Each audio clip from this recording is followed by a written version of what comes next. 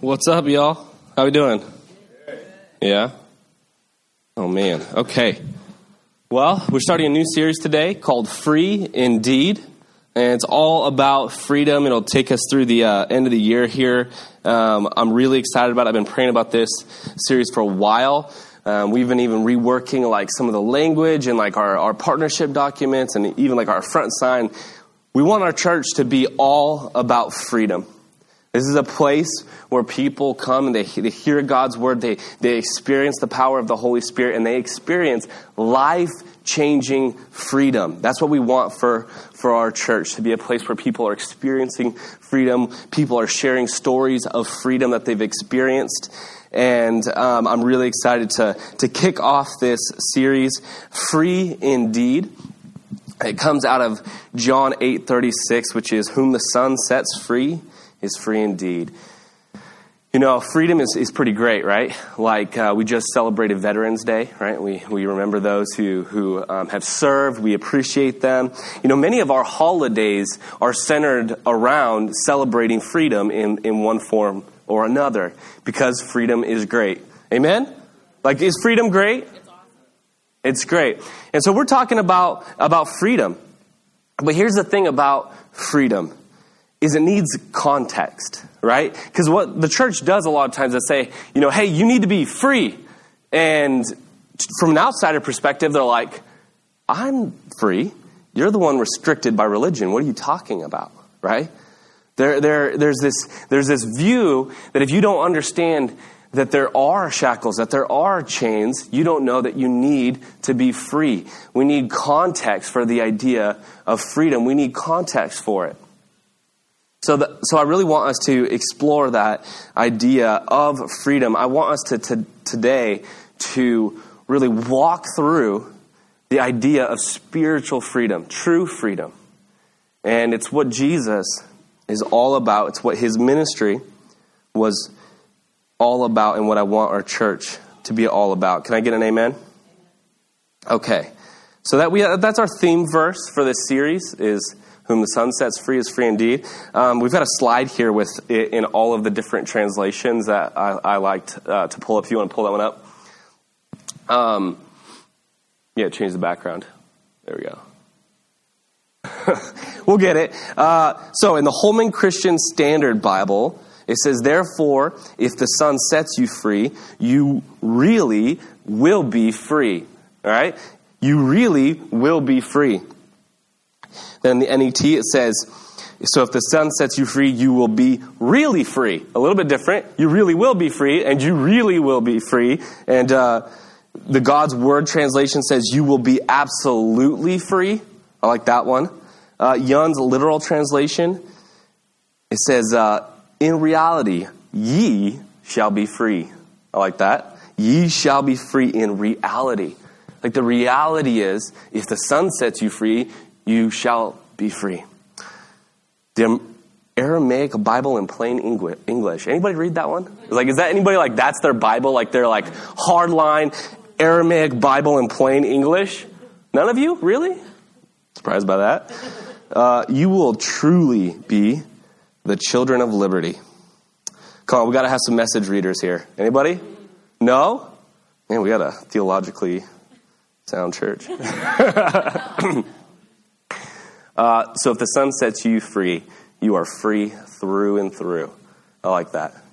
You are free through and through. Again, it begs the question, though. Free from what? Freed by whom? And freed for what, right? Let's go to this text here, where we're getting this verse, and look at the context that Jesus is speaking. And I believe we'll learn a little bit about it. It says, so Jesus said to the Jews, this is John 8:31. Jesus said to the Jews who had believed him, if you abide in my word, you are truly my disciples, and you will know the truth, and the truth will set you free. They answered him, we are offspring of Abraham, and we have never been enslaved to anyone. How is it that you say you will become free? Jesus answered them, truly, truly. He's doubling down now, right? He said truly already, but now he's like, Truly, truly, I say to you, everyone who practices sin is a slave to sin. The slave does not remain in the house forever. The Son remains forever. So if the Son sets you free, you will be free indeed. I know that you are offspring of Abraham, yet you seek to kill me, because my words find no place in you. I speak of what I have seen with my Father, and you do what you have heard from your father. Okay. So there's a lot of Jews that are starting to believe Jesus' message. They're starting to follow Jesus. They want to become disciples of Jesus. And Jesus says, hey, great. If you abide with me, you're going to be my disciples. You'll know the truth, and the truth will set you free. And just like outsiders today, those who don't understand that they're enslaved, they say, what are you talking about? We're not slaves. Are you stupid? You're telling me I need to be free. You're the one that's restricted. Don't tell me I'm not free. How dare you? And Jesus says that anyone who practices sin is a slave to sin. And that's what he's here to free you from. And it's interesting here is he's saying the slave does not remain forever, but the Son remains forever. Jesus wants to set you free, not just from sin, but that you would also be a child of God. That's pretty cool, right? So it's not just that you're set free, but it's also that you're given a higher calling. You're given purpose. I think that's pretty awesome. So the context here is that Jesus is saying we need to be freed from sin, freed by Jesus, freed for a higher calling, and we need a transition from slaves to children of God. Transition from slaves to children of God.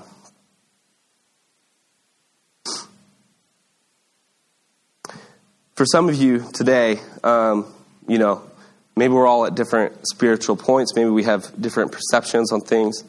You could walk in and be like, I'm not even sure what you're talking about here. You could be like, yeah, I've experienced that already. Like I've been set free. Like I get it. Some of you are like, I don't know. Like I thought I was set free, but then now I'm like, I'm not sure because it feels like it keeps coming back. These things keep happening.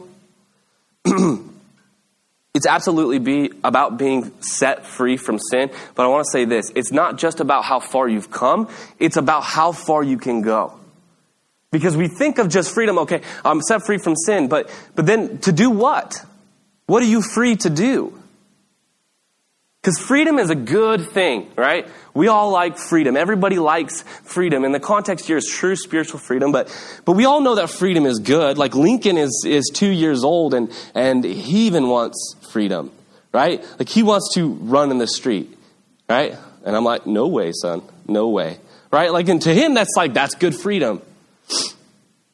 Right? Like sometimes like he wants to do something he knows he's not supposed to do. And I'm like, hey, Lincoln, what are you doing? Don't do that. And you know what he does? It's so disrespectful. He goes, bye-bye. Like, get out of here. He's like, bye-bye. Leave me alone. I want to be free. One of the times that you feel the most free in your entire life is when you get your driver's license in a car. Anybody remember that? Like, you're like, I am finally free. I don't have to ride around with those old people anymore. I don't have to rely on their schedules. I'm finally free. Like we all love freedom. Freedom is a good thing, but we need to understand the context of what Jesus is saying here is that everyone who practices sin, which is every human, since Adam and Eve, they've all sinned. They've all been enslaved to sin. He says there is a spiritual freedom that I want for you that takes you from slave standing to son standing in the eyes of God. And then when you're a son, there's so much for you to do. Because a lot of times we go, hey, you need to be free from sin. And they're like, you mean free from fun?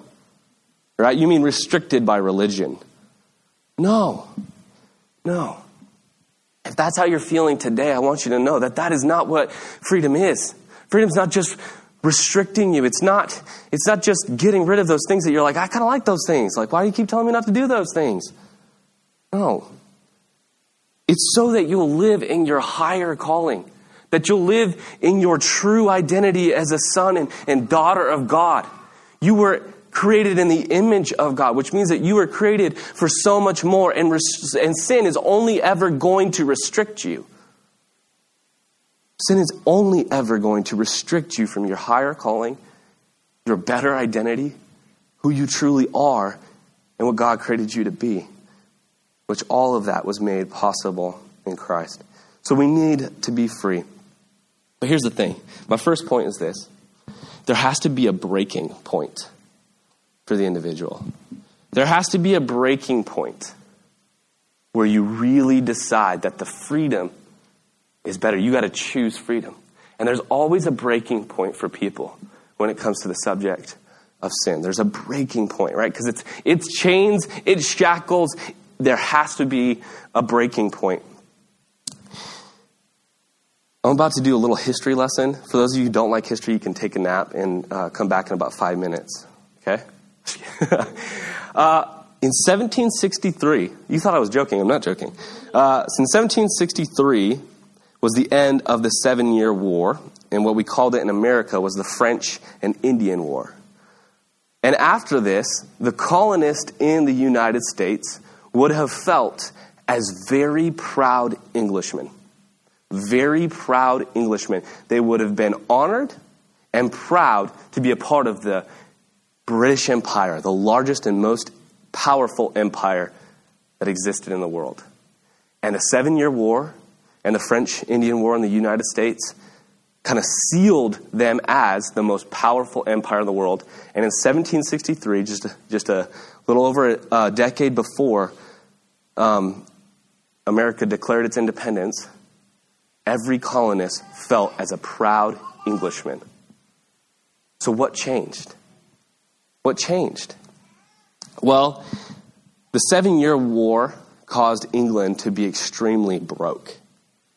They spent all their money on the war, and so they needed to recoup their wealth. And so England decided to take advantage of the colonists and start taxing them. And what you see is just a ton of restrictions. First, they said after 1763, you can't go past the Appalachian Mountains. We don't want you to settle any further because they needed to have control. Then they enforced the Sugar Act, which was higher taxes on sugar. The Stamp Act, a couple years later, on all print. The Townshend Act, a further tax on all goods and enforcing of all of the taxes. They took over the local courts and started putting the judges on English salary rather than the colonist salary.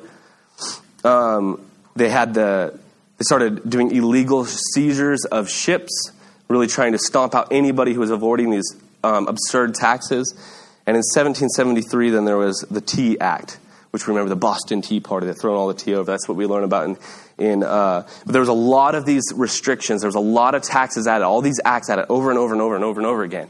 And it kept getting to this point where colonists were like, hey, this is enough is enough.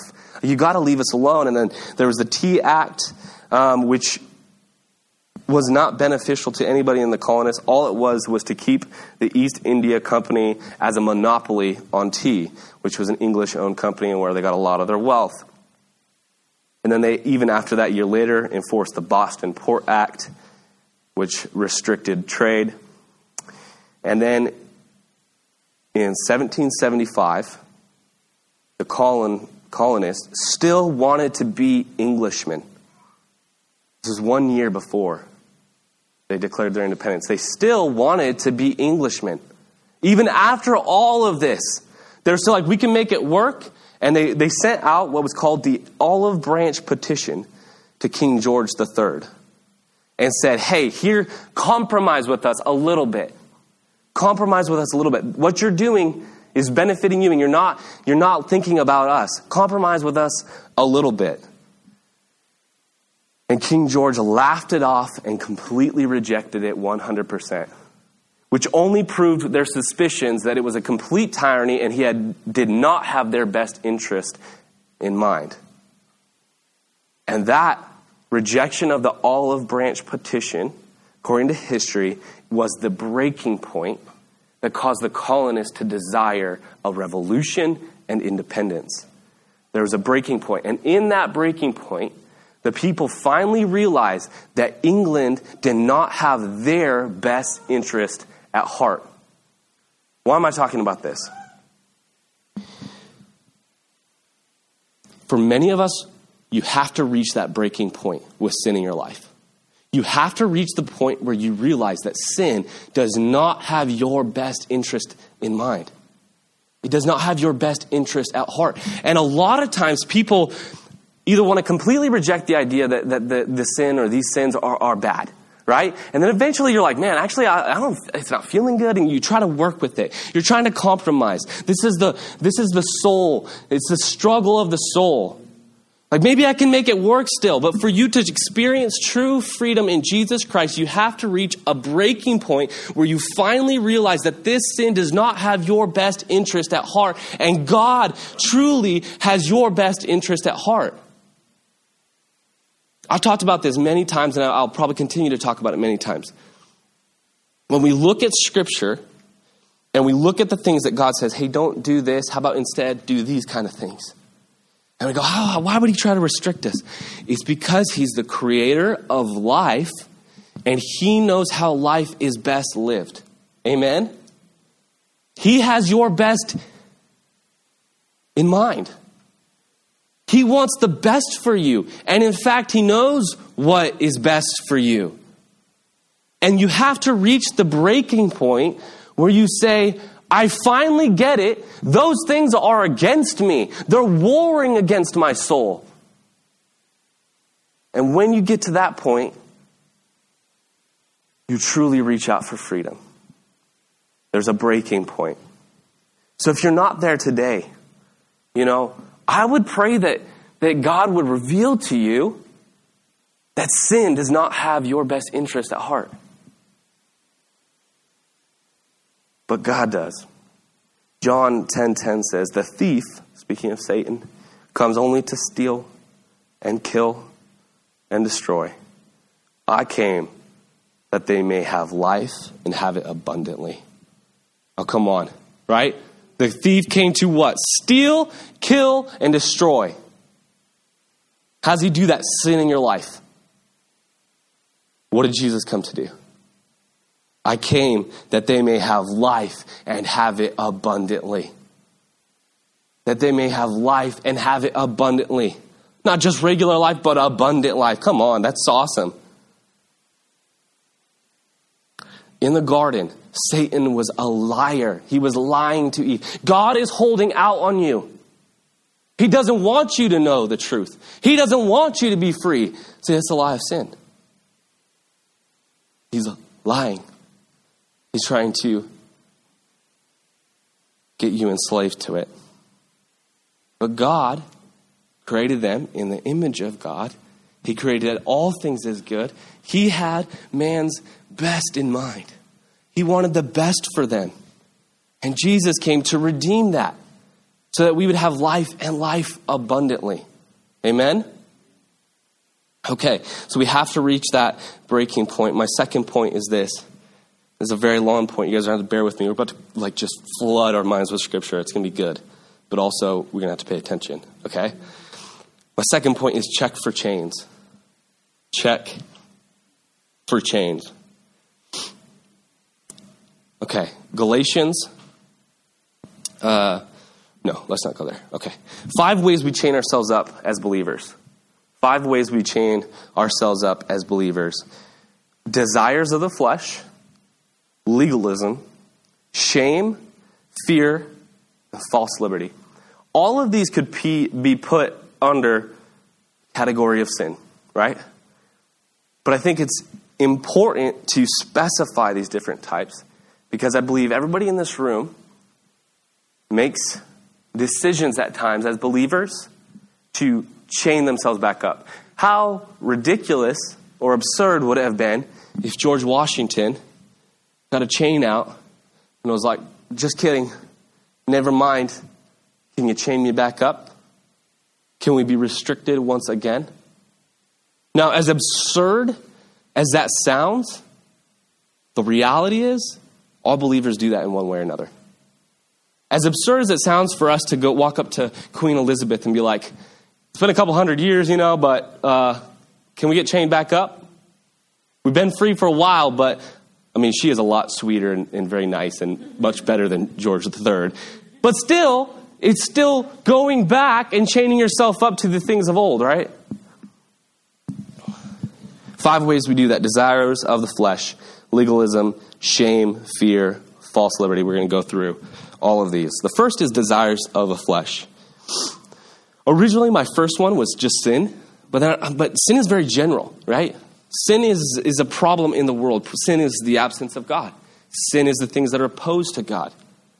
And I felt it was important to specify here the desires of the flesh. Because all of these will kind of fall under different elements of sin. Desires of the flesh. Galatians 5:1 says, "For freedom, Christ has set us free." Sounds obvious, but it's also so good. For freedom, Christ has set us free. For freedom, Christ has set us free. He's set you free to be free, right? Free means free. It really means free. That's what he set you free for. But then Paul charges the Galatians, "Stand firm, therefore, and do not submit again to the yoke of slavery." He created you for freedom. Why would you put the yoke back on? Why would you put the chains back on?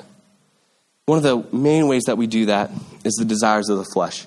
Galatians then gives us a list of desires of the flesh. And what I like about this is Galatians 5:19. It says, "Now the works of the flesh are evident." They're evident. The works of the flesh are evident. The thing is, you know what they are. You know what they are. We all know what they are. But he says they're evident. And here's the other thing. It's you know what they are. Other people know what they are. And they're really hard to hide because people see them in your life. People see them in your life. We think we can hide them sometimes. We can't. Chains are obvious. Especially over time. Nothing remains hidden. Light exposes all darkness. 5:19. "Now the works of the flesh are evident. Sexual immorality, impurity, sensuality, idolatry, sorcery, enmity, strife, jealousy, fits of anger, rivalries, dissensions, divisions, envy, drunkenness, orgies, and things like this." He's there's probably a longer list in your head. You know what they are. They're evident. Things like these. "I warn you, as I warned you before, that those who do such things will not inherit the kingdom of God." 1 Peter said it this way, "As obedient children, do not be conformed to the passions of your former ignorance." You didn't know you needed to be free before. You were ignorant of what freedom could really be like. Why would you return to the passions of your former ignorance? Why would you return to the passions of your former ignorance? Paul said, don't chain yourself back up. Don't put that yoke of slavery back on.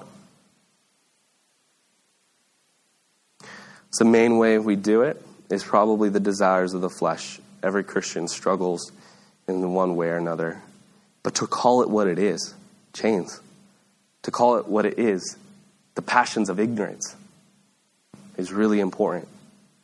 One of the ways to get past the desires of flesh, John, in his epistle, he said, confess your sins and you will be healed. The desires of the flesh are the things that, some of these other ones, I don't think that people mind talking about as much. But the desires of the flesh, people don't like to talk about. Because there is a lot of shame that goes with it. Confess. Find some people that you can be real with, honest with, that you can pray for each other. And God does healing in confession. He does healing in confession. Because the reality is that you are free. Because He justified you. He sealed you for salvation. And in heaven, He made you in right standing before God. But then you chain yourself back up. And the thing is, those chains don't actually have any power. They only have the power that you give it. Because those chains were already broken at the cross. But you have to live in the freedom. He created you to live life abundantly. You have to choose. The second one, maybe the most deceptive one, is legalism. It's legalism. thing about legalism is not everything that gets called legalism is legalism, right? To some people, if you say anything's a sin, they go, you legalist. How dare you put legalism in my life?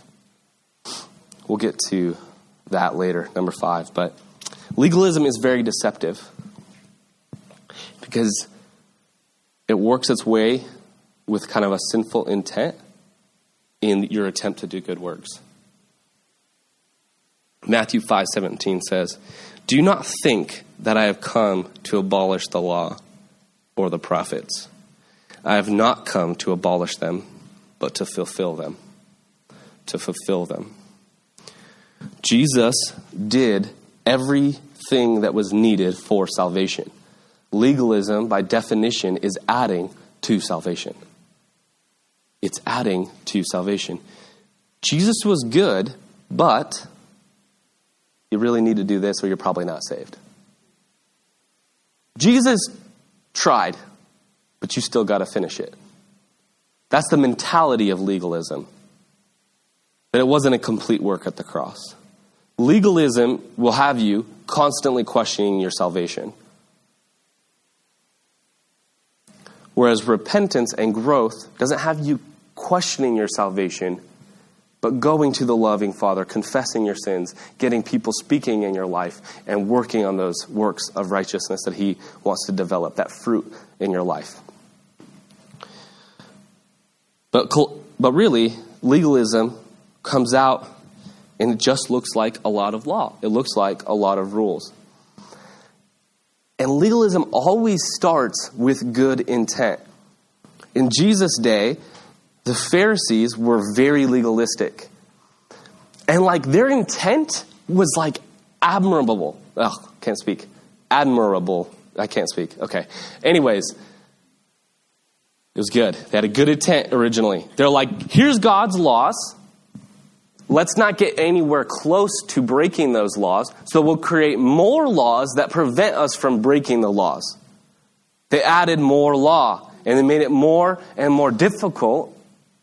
And pretty soon the focus was not where it needed to be, but just on all these minor laws that were not even in Scripture. In Colossians, Paul addresses this in chapter 2.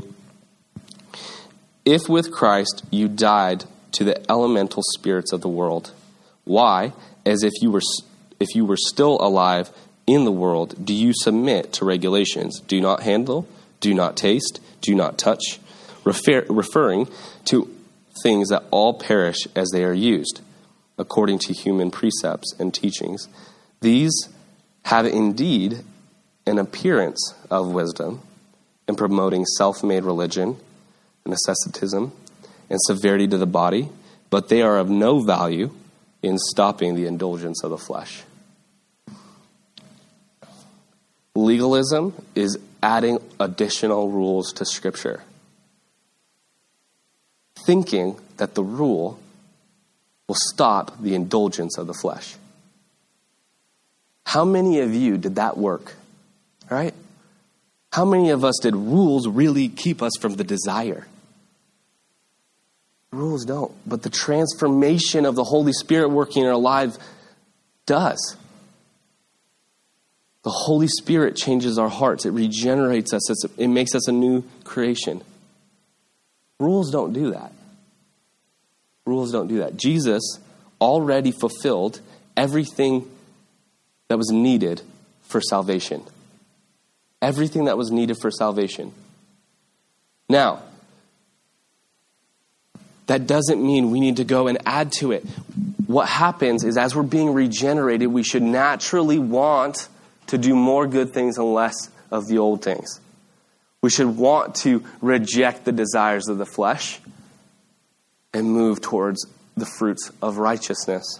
And that comes by our love for God, our love for Him, our thankfulness of what He's done for us, realizing that we could never do anything to earn His love, to earn salvation, yet He gave it freely. And because of that, out of our thankfulness, out of our joy, we reject the old and live in the new. Now, the third one, and a very powerful one, is shame. Shame really gets people caught up. It really chains people up. Romans 8:1. There is therefore now no condemnation for those who are in Christ Jesus. There is no condemnation for those who are in Christ Jesus. For the law of the Spirit of life has set you free in Christ Jesus from the law of sin and death. You have been set free. You have been set free. So there is no condemnation. The enemy would love to bring up those memories. He would love to bring about that shame and make you feel unqualified, to make you disqualified. But Jesus didn't care. He died on the cross for your sins. He made you qualified by his blood, by his washing. So there's therefore now no condemnation for those who are in Christ Jesus. But we are to feel convicted about sin. So what's the difference between shame and conviction, or conviction and guilt? Paul speaks of it pretty well here. In 2 Corinthians 7:9, he says, "Yet now I am happy, not because you were made sorry, but because your sorrow led you to repentance. For you became sorrowful as God intended, and so were not harmed in any way by us. Godly sorrow brings repentance that leads to salvation and leaves no regret. But worldly sorrow brings death." See the difference there between conviction and guilt or shame? Conviction gets rid of regrets. It gives you confidence in Jesus, which gives you confidence in your life to move forward and keep going. Shame restricts you. It brings death in your life. It restricts you. It makes you feel like you can't do anything. God doesn't want you to feel that shame. He wants you to feel, okay, like, I messed up. I need to do better. You do. You need to grow. But you don't need to sit around beating yourself up. You need to go, Jesus died for that, and by his grace, I'm going to move forward and get past it. That's conviction. Shame holds you back, beats you up, makes you question everything. The fourth one is fear. Fear is restricting for so many believers. Fear is very restricting. John 4:18, "There is no fear in love, but perfect love casts out fear. For fear has to do with punishment, and whoever fears has not been perfected in love." God is doing a work of perfecting you in love. And there's no fear in that. If you struggle with fear, God wants to free you from that, because there is no fear in perfect love. God sets us free from it. Romans 8:15, "For you did not receive the spirit of slavery to fall back into fear." He goes on, "But you have received the spirit of adoption as sons, by whom we cry, Abba, Father." You did not receive a spirit of fear and slavery, but of freedom and as a child of God. If fear is something you struggle with, God wants to set you free. He wants to break those chains. The fifth one is the opposite of legalism. It's false liberty. 1 Peter 2:16 says, "Live as people who are free. Live as people who are free, not using your freedom as a cover-up for evil, but living as servants of God." There's false liberty. There is false liberty. Many people will live in false liberty. They'll be like, "I'm free in Jesus, so nobody can tell me what to do. I'm free in Jesus. He writes his law in my heart. Whatever I feel is right is right. I'll do me, you do you. Frank does Frank. It's all good." It's false liberty. That's not the type of freedom that Jesus gave you. The Bible's very clear. Do not use your freedom to do sin. Use your freedom to serve God. Use your freedom to love others. Use your freedom to grow and be more like Jesus. Galatians 5:13, "For you were called to freedom, brothers. For you were called to freedom, brothers. Only do not use your freedom as an opportunity for the flesh." but through love serve one another. There's a choice there. How are you going to use your freedom? You're free in Christ. His grace abounds. But you can abuse that. You can take a lot of advantage of that. He says, don't do that. Don't use your freedom for opportunities of the flesh. Use it to serve one another. Use it for love. Romans 6, 1 through 4. What shall we say then? Are we to continue in sin that grace may abound? All right, that's the argument, right? Because when you really hear the good news of Jesus Christ, that there was nothing you can do, it's all in Jesus, and even after you get saved, there's still nothing that you can do. It's not about you. It's about the work of the Spirit in your life. He's already accomplished it all. It's already sealed, and you're already justified in heaven. Well, you go, well, then I can do whatever I want. This is fantastic. No guilt anymore. I'll just run around, do whatever I want, and just wait till I get heaven, because I'm sealed. This was the people in Rome's question, right? What shall we say then? Are we to continue in sin that grace may abound? Like if every time I sin, God gets to show his glory in giving me grace and forgiving me, maybe we should sin more. It just makes him look more loving. Paul's like, no way, by no means. How can we who died to sin still live in it? He's like, but you died. The old you died. So how can you still live in it? Do you not know that all of us who have been baptized into Christ Jesus were baptized into his death? We were buried, therefore, with him by baptism into death, in order that just as Christ was raised from the dead by the glory of the Father, we too might walk in newness of life. We too might walk in newness of life. That's why we get baptized, to symbolize that the old me died and the new me rose with Christ. So why would we let that old person control our actions, lead our hearts? There is a battle. We do struggle. Like we still are in these bodies of death, as Paul talks about. And sometimes there is this internal battle we feel. But he says, you got to choose to live in the Spirit. You got to choose to walk in the Spirit. You have to choose the things of the Spirit. 1 Corinthians 6, it says, all things are lawful for me, but not all things are helpful. All things are lawful for me, but I will not be dominated by anything. Other translations say, I will not be enslaved to anything.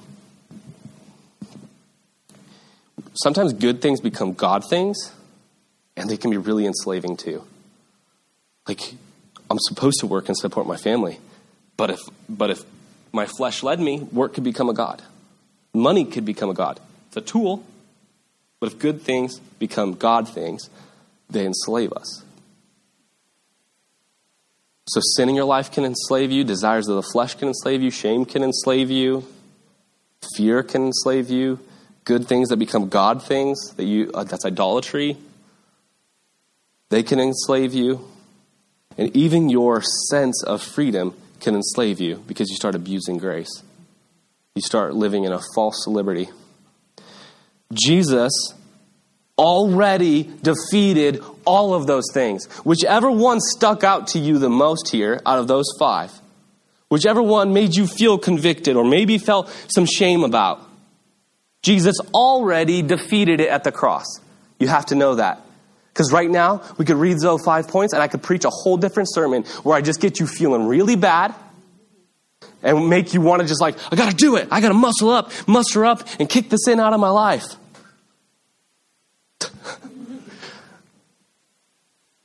And you know what? That would be a false gospel. That'd be a false gospel. Because Jesus already defeated the sin, the whatever was coming to mind, whichever one of those 5 you struggle with, he already conquered it.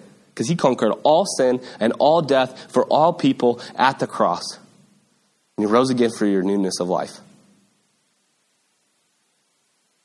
So what do? We start living as free people. Just choose freedom. Free really means free, so live a free life. Set your mind on the things of the Spirit, the Bible says, and you will not gratify the desires of the flesh. Set your mind on the Spirit, and you will not gratify the desires of the flesh.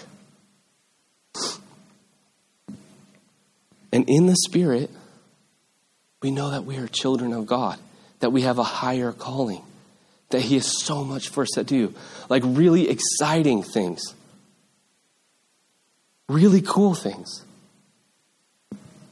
My third point is kids eat free. Kids eat for free. Lincoln's at that age still where he sometimes he gets free food. Like I don't have to. If I took him to see, he's seen 2 movies in his life. Well, he's seen a lot of movies on Netflix. We're good parents. Okay, we didn't just watch movies.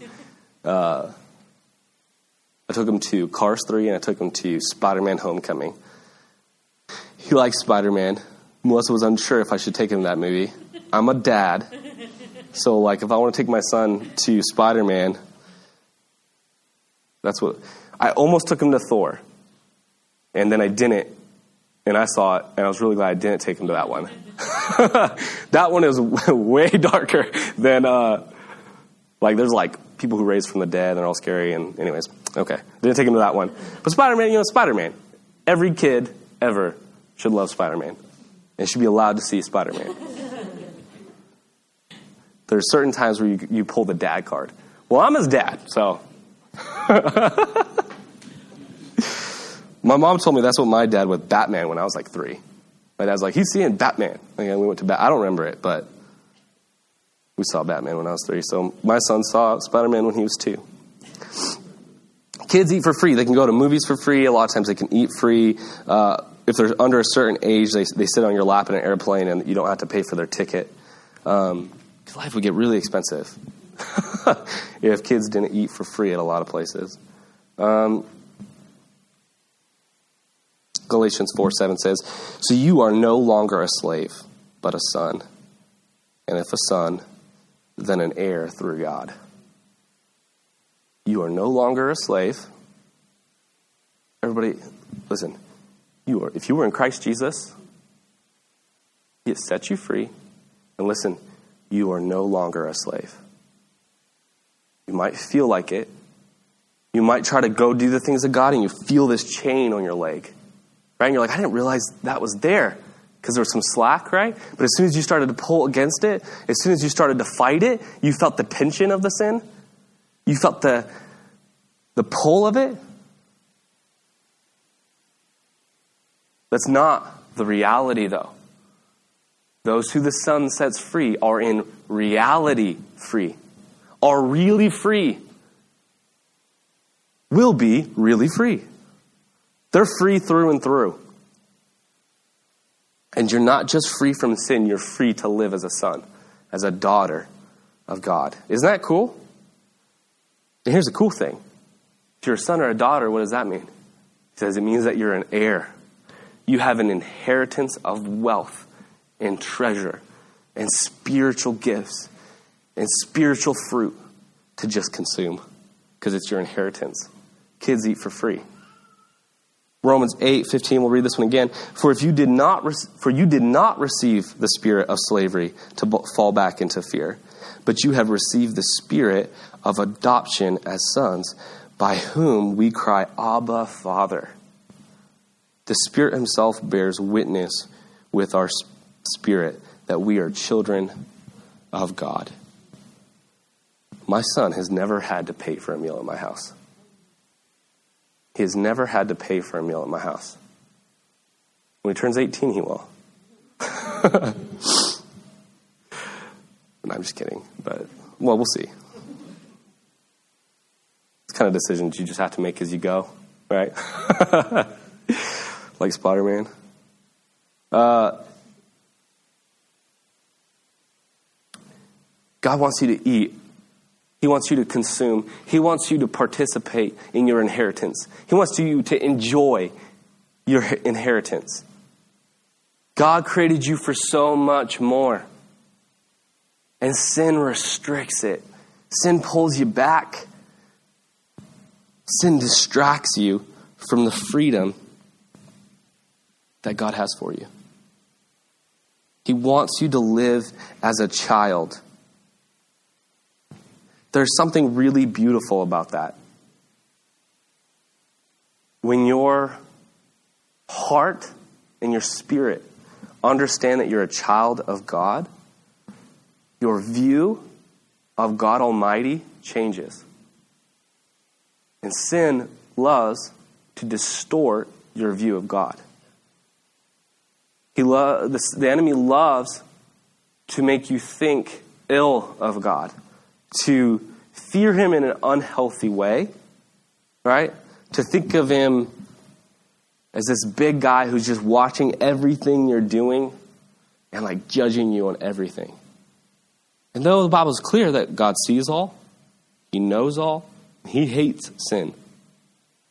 He sent his only begotten Son to die on a cross that we would have forgiveness, newness of life, and eternal life with him in heaven.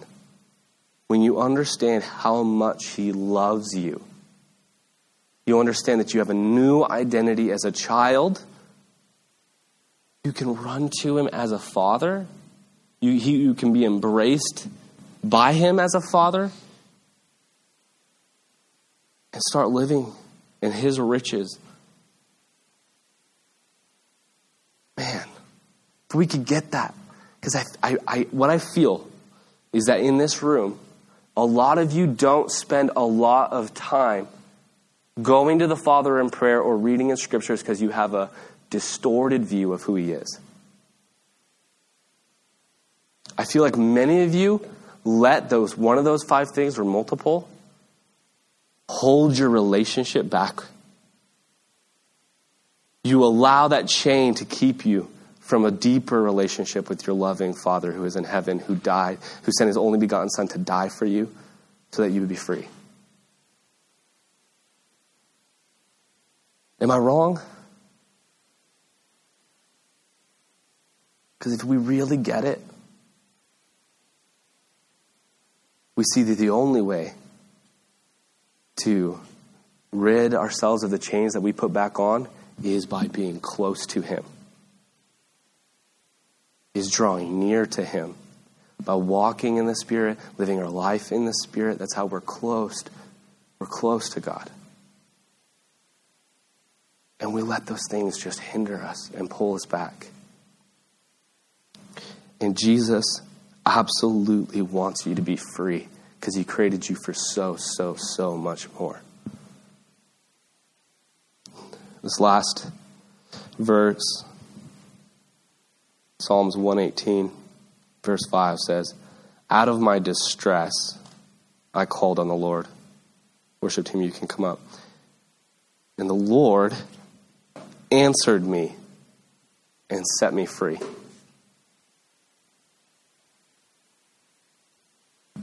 If you're a believer here today, sin causes you to feel that distress, doesn't it? One of these 5 is causing problems in your soul. If you're not a believer today, Christ wants to set you free. There's a breaking point you need to experience where you realize he has your best at heart. And for those of you who believe today,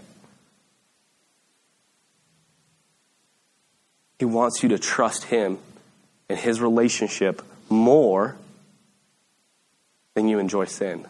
More than you experience the sin. He wants you to experience relationship with him. And if you call him out of distress with a sincere heart, a broken heart, like, "God, I really need you," God will answer you and set you free. God will answer you and set you free. I'm going to pray that over us right now. Heavenly Father, for every person here today, God, whatever it is that came to mind, whatever sin, Lord, whatever, if it was fear, shame, if it was an abuse of grace, if it was a desire that they really struggle with, Lord, if it was legalism or pride, whatever stuck out to their hearts, whatever you convicted them of, Lord, you want to set them free right now in the name of Jesus. Lord, I pray that every heart would call out to you during worship in distress, calling sin what it is, sin, realizing the brokenness that it brings. God, I pray that you would ignite their hearts. Lord, that you would fill their hearts with your Holy Spirit and that you would set them free right now as you promised. In Jesus' name we pray. Amen.